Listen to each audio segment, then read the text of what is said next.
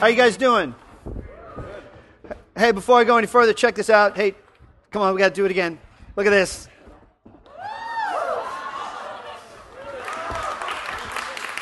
And we didn't, yeah. Come on, staff at E3, and you too could join yes, you can be brainwashed. Hey, just a brief note before I talk anymore. Mark's back next week here, so be ready to welcome him. At the same time, don't overwhelm him. Hey, Mark, glad you're back. Blah blah blah blah. Just to know that he's going to be getting acclimated for a couple weeks. I think he gets into town Wednesday, and but he'll be back teaching on Sunday. And we're really excited and kind of anxious to hear what God has been doing in his life. I know he's been talking to various members of E3 while he's been gone, but we're excited to get him back. So we've been spending a few weeks now in the book of Philippians, and oh, wait a minute, hold on. Oh, sorry, I just saw Inception last night, and so like I pause and I'm just like, oh, wait a minute, I just figured something else out. So that has nothing to do with anything, except that it's a really, really awesome movie, and you should go see it. It's really significant. And if I get dreamy-eyed again like that, it's just because, oh, wait, yes, there it was again. Okay, switch. Now, we've been spending a couple weeks in the book of Philippians, and it's our hope and our prayer that you guys are kind of journeying through the text with us, because it's rich and it's meaningful and it is devastating in a really good way. Like there's some times I think in life where we need our lives to be messed up and wrecked a little bit, and I think this letter is one of the methods for wrecking people's lives that I would heartily endorse. So we're going to spend some time today talking through sort of the last part of chapter 1 and into chapter 2. But before I do that, I want to talk about time. I want to talk about a length of time. Specifically, I want to talk about a decade. I want to talk about 10 years. 10 years is a lot of time, and incredible things can happen in the span of 10 years. Lives can be utterly different. People can be utterly different. But 10 years is really significant when you're talking about learning something, because people who have studied this would tell you that 10 years is significant because that's how long it takes for a person to spend 10,000 hours of time learning a craft or a discipline. That's a lot of hours. But if you really pour yourself into it, if you have your life set up in a way that you have the hours to spend, in 10 years you can spend 10,000 hours learning a craft. And that is significant because these people who have studied these types of, they just studied success, would tell you that something significant happens at 10,000 hours. That there is a certain magical number of hours that you can spend learning something, at which point you essentially master it. And that number is 10,000 hours. And they've looked at people who've done this. For instance, they would say that Mozart spent 10 years learning to compose. From the time he was a child to his first work of music that would be considered in any form or fashion good. Because sometimes we forget that Mozart wrote trash. But a lot of his early pieces, musicologists look at and they're like, it's not that good. It took him 10 years from beginning to compose to his first work of music that would be considered good. And then another 10 years after that before he hit the sweet spot of his years, and he was turning out, Ein kleiner Nachtmusik or the operas that he wrote. Bobby Fischer, chess master, chess champion, 10 years to develop that skill. Bill Gates, probably less than 10 years, but more than 10,000 hours he spent learning to program computers. The Beatles, 10 years 10,000 hours of playing together. We were just talking over there in the sort of entryway that they totaled up the number of gigs, the number of times the Beatles played before they hit the United States in 1964. They played 1,200 gigs together.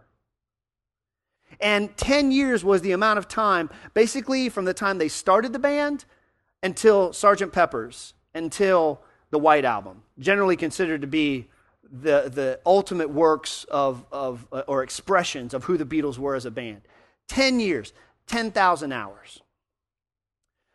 I've got my own sort of 10,000 hour story. This is one of my guitars, and for those of you who may not know this, I actually do this thing normally, this music thing, but haven't for a while.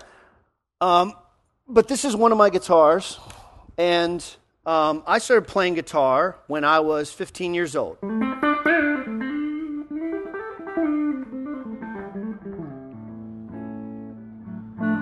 Had sort of a revelatory moment where I was just like home doing nothing productive, which is what most 15-year-old boys do in the summertime.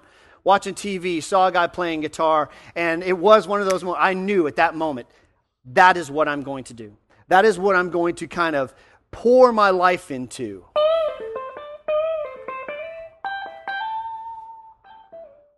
So, I instantly began spending hours a day in my room, learning scales, learning songs, spending hour after hour in practice.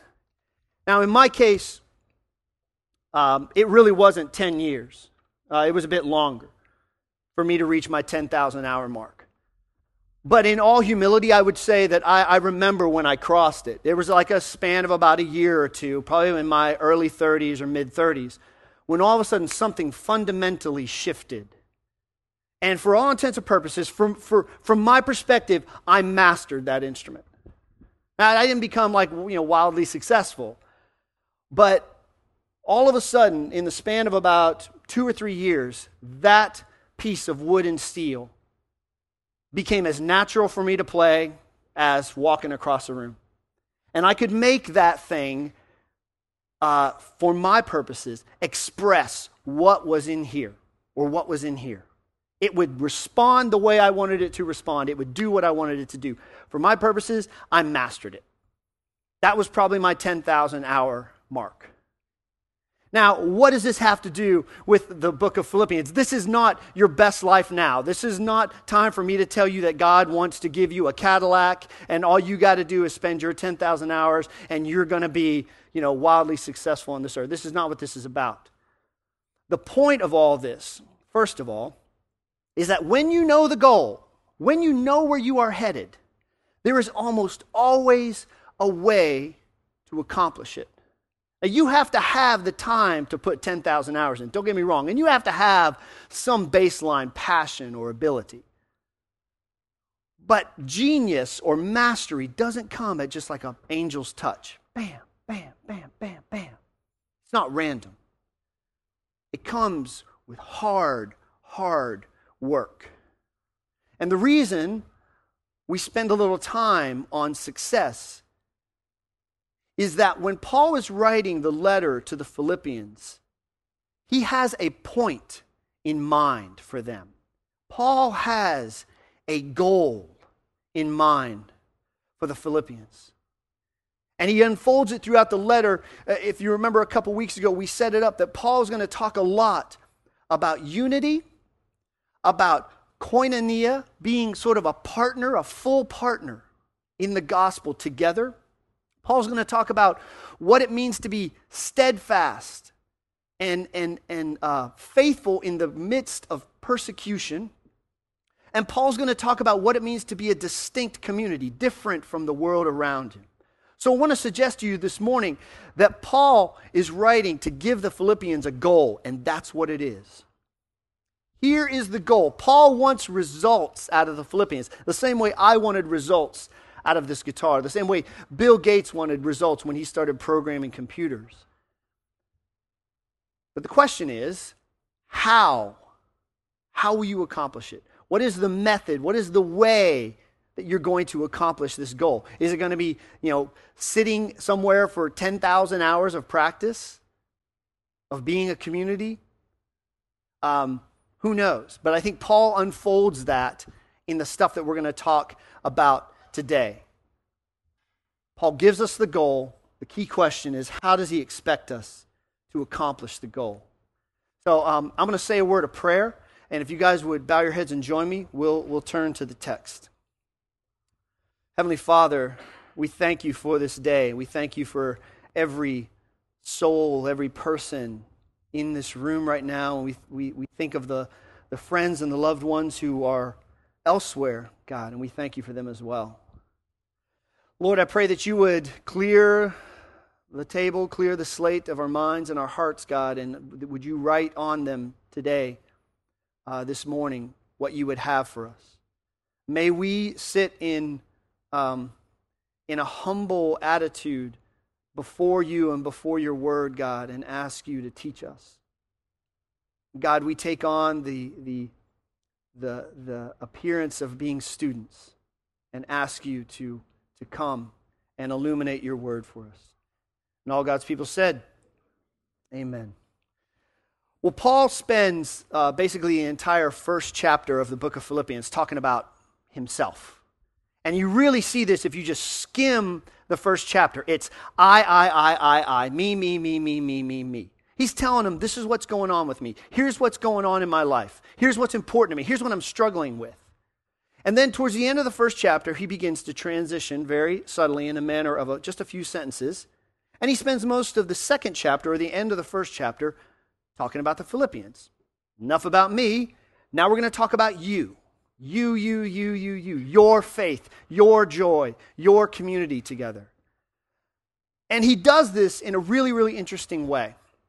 The entire piece of Scripture that we're going to look at this morning is one structured argument. And it's a literary device that Paul uses that was extremely common in ancient literature. It's called a chiasmus, or a chiastic argument. And what this means is that Paul is structuring his arguments in a way that you could diagram them. And it takes its name from the fact that it resembles the letter X, or the Greek letter chi, or chi if you're using the ancient Greek. And the way this device would work was that you would read it sort of from left to right, top to bottom. And the arguments would reappear on the axes. So in other words, if you're familiar with like diagramming songs or something, you would say this goes A, B, B, A. So the writer would introduce an argument, then he would introduce a second argument, then down at the bottom, that argument would repeat, and then at the very last, the first argument would repeat. So it's symmetrical, right? In the heart of it all, Paul writes sort of a C-section that is explosive, rich, dynamic, and amazing, and changes the whole game. But this is kind of the framework that we're dealing with this morning. And parts of Exodus are written this way, parts of Leviticus are written this way, and they're written this way because in the ancient world, what do you not have? You don't have books. So ancient writers would use devices like this to help people memorize, to give structure to their arguments. Very, very common. And that's what Paul's using. And that's one of the reasons we're going to deal with such a wealth of Paul's writing this morning. So he starts off, if you have your Bibles, in the first chapter of Philippians, verse 27. It will also be up here on the screens. And he starts out this way. Above all, you must live as citizens of heaven, conducting yourselves in a manner worthy of the good news about Christ. Then whether I come and see you again and only hear about you, I will know that you are standing together with one spirit and one purpose, fighting together for the faith, which is the good news. So his first argument is based on being steadfast in the face of oppression. And you hear that in his language, standing together, fighting for the good news. That's his A argument in the chiastic structure. But there's something really, really subtle going on in here as well, because Paul uses, in this very first phrase, he uses in English the phrase citizen of what? It's not a rhetorical question. Citizen of heaven.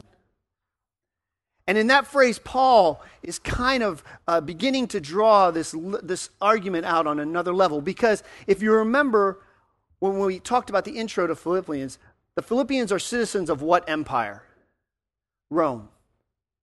So, and that is not an idle phrase that Paul uses. It's not a throwaway comment where he says, hey, you're a citizen of heaven, remember? No, no, no. It's much more subversive than that. Paul uses this word. Let's go ahead and put the first word up, Morris. It's the word politeuma. I'm not going to ask you to say that because for some reason it makes people snicker. But this is the word that encapsulated what it meant to be a Roman citizen. You can see where we might get the word politics from it. But this word told a Roman citizen, this is what's expected of you. It's not just a label you put on, I'm a citizen of Rome. This word encapsulates not just the label that you put on yourself, but the behaviors that typify a Roman citizen, the beliefs that you claim as a Roman citizen. So it's not enough to just label yourself a Roman citizen. If you are going to sort of own this word, you better behave like a Roman citizen. And right off the bat, Paul says, hey, I know that you're a citizen of Rome. This is kind of the paraphrase of what he's saying. I know you're a citizen of Rome and you have to behave a certain way, but guess what? You are a citizen also of heaven. Not heaven in a far-off sense, but heaven in a sense of like you belong to another kingdom. So he is saying, by using this word, hey, remember those things that you're supposed to do and be and say as a Roman citizen? You have to do and be and say those things as a citizen of heaven as well. And you have a king as well in heaven that demands things from you. It's almost as if he's saying, the church at Philippi was a Roman colony. And we talked about how, as a colony, they were expected to bring a little bit of Rome to Greece. Like when you walked into Philippi, you were supposed to be able to say, I feel like I'm in Rome. It's a Roman government. It's Roman customs. Same way that this place started as an English colony. This feels like England. English government. Paul's saying, when people walk into your church, it's not just a Roman colony. It's a heavenly colony. So when people encounter you, they need to see, this is like heavenly government. This is like God's customs. This is something more than just being a Roman citizen. And he moves on to his second sort of argument. The B argument in the chiastic structure is all based on his appeal to them as friends and as common life in Christ. So he picks up this part of the argument in the first verse of chapter 2. Is there any encouragement from belonging to Christ? Any comfort from his love? Any fellowship together in the Spirit? Are your hearts tender and compassionate? And what he's done here, if you notice it in the very first verse, he's referenced the entire Trinity. Is there any encouragement from belonging to who? Any fellowship together in the... And in the first century, for a Jewish mind, traditionally love flowed from God the Father. So Paul, right off the bat in verse 1 of chapter 2 says, all of these things, they flow from God, the Son, and the Holy Spirit. Not from your actions, not from trying very hard. This comes from the power of God. Then make me truly happy. And this is where he's basing his argument on their friendship. Make me truly happy by agreeing wholeheartedly with each other, loving one another, working together with one mind, one purpose. Don't be selfish. Don't try to impress others. Be humble, thinking of others as better than yourselves.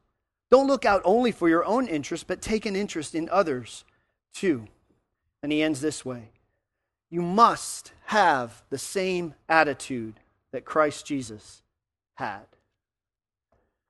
Okay. Which brings us to the center of the chiasmus, which brings us to the heart of it all. And he starts it off with this phrase, you must have the same attitude of Christ, which is two things. It's not a suggestion. Hey, maybe if you think you're up to it, you should have the same attitude that Jesus had. If you wake up and it's a good day, maybe you should have the same attitude that Christ Jesus said. Does he say that? No. You must have it. But here's the thing. What's even more mind-blowing to me is that if Paul says you have to have it, that means somehow he expects that it's possible.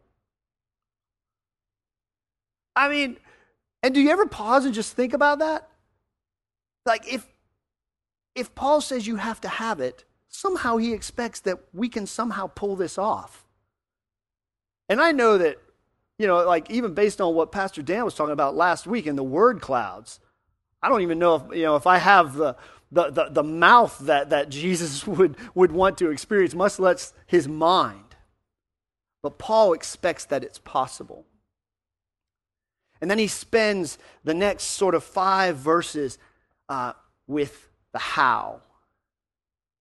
And the next 5 verses are some of the most amazing, rich, lovely, dense passages in all of the New Testament. It was written either as a poem or a song, which is why it might look different in your Bibles, like it's written as a poem. It's not just as a paragraph. We're not sure if Paul wrote this or if he appropriated it from somebody else. But what we basically know is that this was some kind of liturgical, poetic teaching device in the early church. Because poetry is easier to memorize than just straight text. So the early church would kind of use these lines to help people realize this is what we believe about Jesus. And it is life-giving and life-changing.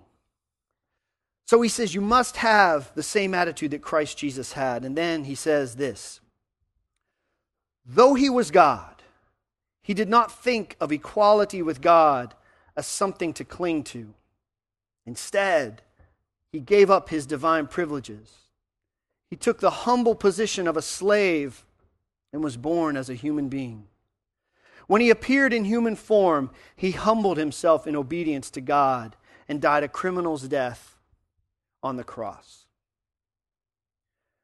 And it just struck me this morning that I feel so ridiculous up here trying to teach this stuff because it's all just right there, isn't it?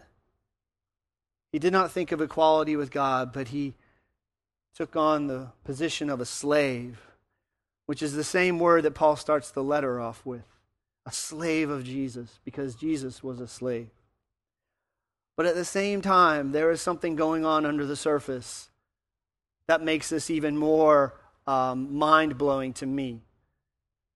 And I want to start off basically by drawing your attention to a phrase.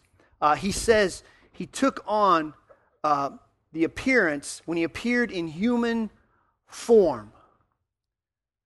And he actually uses that word form earlier in the passage, but the NLT doesn't use it. But it actually appears in verse 6 in the Greek. Though he was in the form of God, blah, blah, blah, blah, blah, blah, blah, blah, he appeared in the form of a human.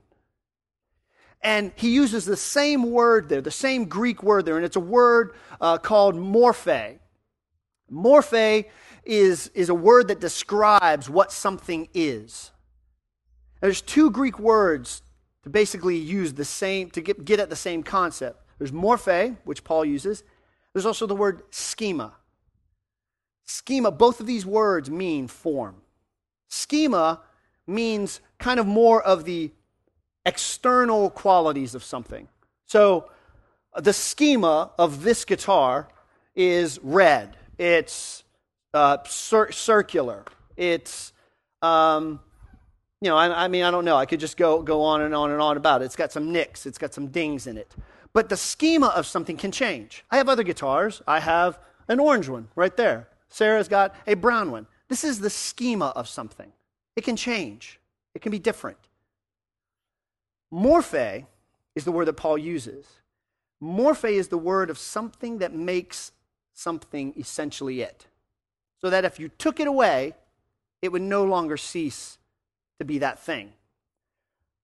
I guess for a guitar, if you took the strings away from a guitar, it wouldn't be a guitar anymore. It would be more like a big baseball bat, maybe. If you change the morphe of something, it no longer is that thing. Does he understand here? So Paul says, right off the bat, Jesus was the morphe of God. He is the essential element of God. The thing that God can no longer be, if that changes, it's no longer God. But Jesus was the very morphe of God. And then he became the very morphe of a human. The essential element of what it means to be human. All right, now hold those things there. Because Paul uses this other word that he brings in called harpagmon. And harpagmon is a really difficult word. All I can tell you about it is that translators have been struggling over this word for centuries. Because it's very, very complicated in the way Paul uses it. It can mean a robbery. It's sort of a violent word. It can mean like taking something by force. But what generally they think it means in this context is that means either exploiting or grasping or seizing. So Paul introduces this concept of grasping or seizing in between morphe. Now, without boring you anymore about the actual Greek, what Paul is basically saying is that because Jesus was the essential element of God, he released every right and every authority of being God, and then somehow didn't cease. He wasn't God any less because of that. He remained fully God even as he went to the cross. That dying on the cross somehow didn't make him less God. It made him fully demonstrative of who God is. So the God that we serve, Paul says, does not grasp, does not seize, does not exploit his own nature. But because he's God, he says, this is who I am. I give it up. I release it. I'm the sovereign creator of the world. I release it to become a slave to my friends and to the whole world. So Paul introduces these concepts that somehow, that when Jesus goes to the cross, he did not stop being God in the form of a servant, but actually showed more fully exactly what it meant to be God. And then he goes on, because there's another half of this passage. Therefore, Paul writes, God elevated him to the place of highest honor and gave him the name above all other names, that at the name of Jesus every knee should bow in heaven and on earth and under the earth, and every tongue confess that Jesus Christ is Lord, to the glory of the Father. Paul right here is referencing an Old Testament scripture that brings more to light. He's talking about a passage of scripture out of the book of Isaiah, which is kind of a little bit after Psalms, just before Jeremiah. And what's going on in this passage of scripture that Paul is referencing is that God is kind of going through kind of who he is in relation to the other gods of the world. And he's basically going through and said, let me tell you who I am. Let me tell you how powerful I am. And it's one of these times that I just love, because God just kind of steps up to the plate and goes like, no, okay, like let me just cut through all of everything and clear the air. And over again in this passage, in this chapter, is this phrase where God says, there is no other God. I am God, there is no other. I'm God, there is no other. I'm God, there is no other. I'm going to read just a few verses of it. God says, consult together, all you people, and argue your case. Get together and decide what to say. God's almost mocking people here. Who made all these things known so long ago? What idol ever told you they would happen? Was it not I, the Lord? For there is no other God but me, a righteous God and Savior. There's none but me. Let all the world look to me for, what's the text say? Salvation. For I am God. There is no other. Now here it comes. I have sworn by my own name. I have spoken the truth. I will never go back on my word. Every knee will bend to me. Does this sound familiar? And every tongue will confess allegiance to me. So Paul's done two things here. The first thing he's done is he said, hey, every knee is going to bow to the name of Jesus, which was mind-blowing because God, to a first century Jew, God doesn't share power. God is God. And to the Jews, no knee bows except to Yahweh, God. But Paul says, now the knees will bow because somehow Jesus is equally God. He's the morphe of God, the very essence of God. But furthermore, there's another play going on here because the Philippians, again, are members of the Roman Empire. And you know what has happened in the Roman Empire right now is that the emperor has declared himself a god. And so the Philippians, because they were Roman citizens, they would be expected to worship this God. And what Paul is basically saying here is like, hey, remember that time when God says, I'm exalted over all the other idols and all the other gods in the world? Even over the emperor. Even over the emperor. Every idol in the world, every god in the world, there is a sovereign God over him. And now his name is Jesus, and he looks like a servant who dies on a cross. And this would have been so subversive and so revolutionary to the Philippians. You mean we're not supposed to worship the emperor? Nope. You got a higher allegiance, Paul says. You have a higher allegiance than any citizenship you claim. And that speaks now to us. And I think as we seek to live out the purposes of God, we need to remember that no matter what we are a citizen of earth, we are a member of the colony of heaven. With a God, with a leader who looks like somebody who's died on a cross. Well, Paul's not done. He's got more. He always does. He enters the second half of his chiastic structure. So he's introduced an A argument, the B argument, the C, the heart of it all, and now he's moving out to the outer ring. So we're back to the B argument, which is the argument, the appeal based on, hey, remember how good of friends we are. Remember this life together that we have in Jesus.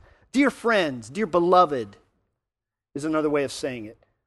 You always followed my instructions when I was with you. And now that I'm away, it's even more important. Work hard to show the results of your salvation, obeying God with deep reverence and in fear. For God is working in you, giving you the desire and the power to do what pleases Him. To begin with the end, Paul says, it's God working in you. It's God working in you, Philippians. And remember, this God has opened up the kingdom. You are saved. You are members of God's colony. Okay, but now get on with it. Now get on with it. Get on with being the people of God. Get on with being the colony of heaven, essentially is what he's saying. And then the last part of his argument, he returns to this idea of being steadfast in the face of oppression. Do everything without complaining and arguing so that no one can criticize you. Live clean, innocent lives as children of God, shining like bright lights in a world full of crooked and perverse people. Hold firmly to the word of life, he goes on, talking about their faithful service. And the language there is laden with the idea of like, hey, there's oppression out there. If you refuse to worship the emperor, if you refuse to live like a Roman, you may encounter this stuff. Stand together. Hold it together. Be together. But as usual, there is another level going on here. And I just want to kind of close with this idea because Paul, again, is using the Old Testament in kind of a revolutionary way.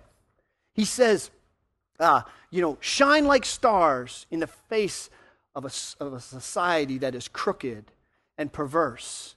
And to me, sometimes I read those words and I've always been like, they kind of come out of nowhere. Well, Paul's like, yeah, remember all this stuff? Remember, it's a crooked and perverse generation. Remember the world out there. They're crooked, they're perverse. And it's like, wow, where did that come from? And the fact of the matter is, the world is often dark, isn't it? Sometimes it is crooked, isn't it? But Paul's got something else in mind. He's actually quoting another Old Testament book there, the book of Daniel, which culturally was very significant for the Jews in the first century. It was significant because the book of Daniel is all about God's people living out God's purposes in the face of persecution from the pagans. This is what's going on in first century Jewish life. They are being persecuted by Rome. God, why are these pagans persecuting us? They look to the scriptures for support. They see Daniel, who writes all about what it's like to be God's people in the face of persecution. In chapter 12 of the book of Daniel, the writer writes this: many of those whose bodies lie dead and buried will rise up, some to everlasting life, some to shame and everlasting disgrace. This is the resurrection. There's always already a hope of the resurrection in the book of Daniel. Next slide. Those who are wise will shine as bright as the sky. Here it is. And those who lead many to righteousness will shine like the stars forever. Paul writes, again, shine like stars in a universe full of a crooked and perverse people. Daniel writes, you need to shine so that you can lead people to righteousness. So is the culture sometimes crooked and perverse? Absolutely. But what Paul is hinting at here is saying, you need to lead people to righteousness. And as you do that, you will shine like the stars forever. And furthermore, because Daniel was written in the face of persecution, Paul is saying persecutions may come. Hard times may come. You don't worship the emperor in Rome, you may be asking for trouble. It may be starting already. But Paul says, shine. Lead people to righteousness. So to kind of take a step back and like, where does this leave us?